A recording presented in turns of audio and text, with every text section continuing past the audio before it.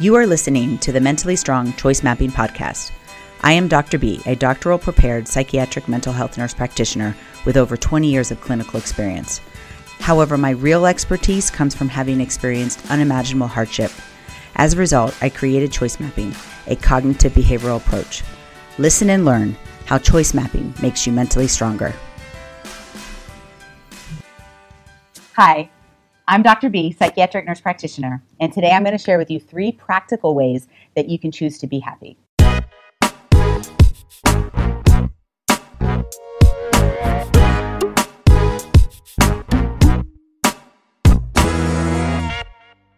The first one is a very common thing. If you've ever read a self-help book, if you've ever listened to a motivational speaker, oftentimes people will just say, think positive, think positive. If you just think positive, positive things will happen. And I do actually agree with that. And I do believe that there's a lot of validity to that. But when you're going through hardship or when life is difficult, even everyday stressors, if we continue to do that, are we just faking it? Or are we suppressing what's really going on in our life? So again, it's important to think positive as much as you can. We have lots of choice opportunities within the choice mapping that talk about being positive and thinking positive. I mean, there's a whole category about negative thinking and how we change negative thinking, to think positive, to be grateful, listing all the things that are grateful in your life, being optimistic if something is going on, thinking that, what is the best case scenario here?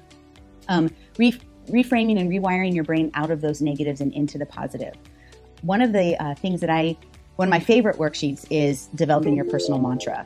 And a personal mantra is like this saying that you say to yourself whenever your core connections, things that go deep within you, start to come up, right?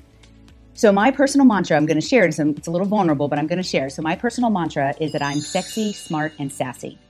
So it's important that I start with sexy, and that's because when I was younger, I did not think I was pretty. I thought I was overweight. I thought I was not attractive at all. And so as I became an adult and learned about my self-esteem and knowing that I am beautiful, it was important for me to put sexy in my personal mantra, because to me, sexy is kind of that all around, you got it, right? The next one is smart, because again, when I was a kid, I did not think I was smart, mostly because academically, you need to be able to pay attention and finish, very specific tasks, a lot of memory type things. And I realized as an adult, I have a very above average social intelligence, so that I think that counteracts my, the lower maybe academic intelligence. But when I was a kid, that felt like I'm not smart. And so whenever I'm kind of being challenged in myself and I think that I'm not smart enough to do this, I, go through my personal mantra that I am smart. I just have to learn to compensate for my weaknesses. And then the third, the sassy, is really because when I was a young adult, I had first become a Christian. I had had a rebellious teen years, and I was kind of taught that my outgoing, emotional personality was not godly. And I realize now that God made me this way, and it's sassy, and it's some people might not like it, but it is who I am, and I'm proud of that. So that's where my personal mantra comes from: sexy, smart, and sassy. So it's one of our homework assignments that we do with this choice opportunity for people to really kind of come up with words that are opposite of the things that you struggle with, but that you can really believe about yourself. So, number 1, common advice, think positive. Number 2 is commit to improving your mental health. And I, do that through choice mapping. And then 3 is having a balance between those two, right? If you think about one of those scales, those balance scales that go back and forth, if we're constantly just thinking positive, and we're going to combat everything with thinking positive, then we might not be dealing with all of our issues, our core connections, as well as we might be fake and suppressing some things, right? So, but we don't want to spend all our time and energy on, mental health and trying to fix things, right? We need to think positive, and we need to believe that we can overcome anything that might come up in our choice mapping. So finding that balance. So one of the things that I don't like about the positive thinking model, like some people actually teach that all you have to do is think positive and positive things will happen. But what happens when positive things don't happen or bad things happen?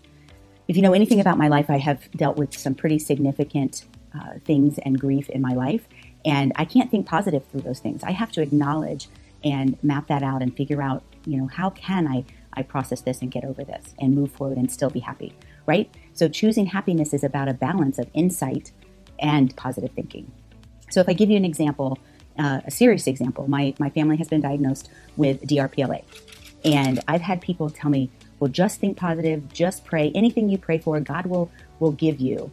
And, almost insinuating that if he doesn't, or if those positive things don't happen, that I did something wrong, that I didn't think positive enough or pray hard enough.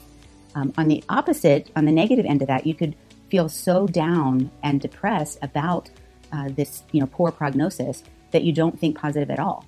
So what I'm saying here is in number 3 is you have to take a balance between the reality of what's going on in your life and thinking positive. You can't just think positive. So that's where, that balance comes in. A more light example, as I create this channel and I'm talking and trying to, work with a marketing company to market on YouTube. Some people say, well, if you just think positive and believe that you'll be successful, then you will be successful. And then, on the other hand, the negative is like, well, hard work doesn't always equal success. Sometimes it's luck. But, having a balance and a personal vision around that, and that goes back to the choice mapping and creating a personal vision. What do I really want? I want to help people because I believe anybody can do this. If I can figure out how to be happy in the midst of everything that has been going on in my life, then you can too. And so I just encourage you to, figure this out, that yes, you need to think positive, but you also need to use some technique, I prefer choice mapping, to balance that out so that you have insight into the things that are going on and being realistic in what's going on in your life. So those are my 3 practical ways to choose happiness. If you look in the description box below, there's a link for a choice opportunity about choosing happiness. So, download that free copy. And also comment, subscribe to my channel. And just remember that you are mentally strong. Thank you for listening. If you would like more information about choice mapping, visit our website, www.mentallystrong.com. And remember, choice mapping makes you mentally stronger.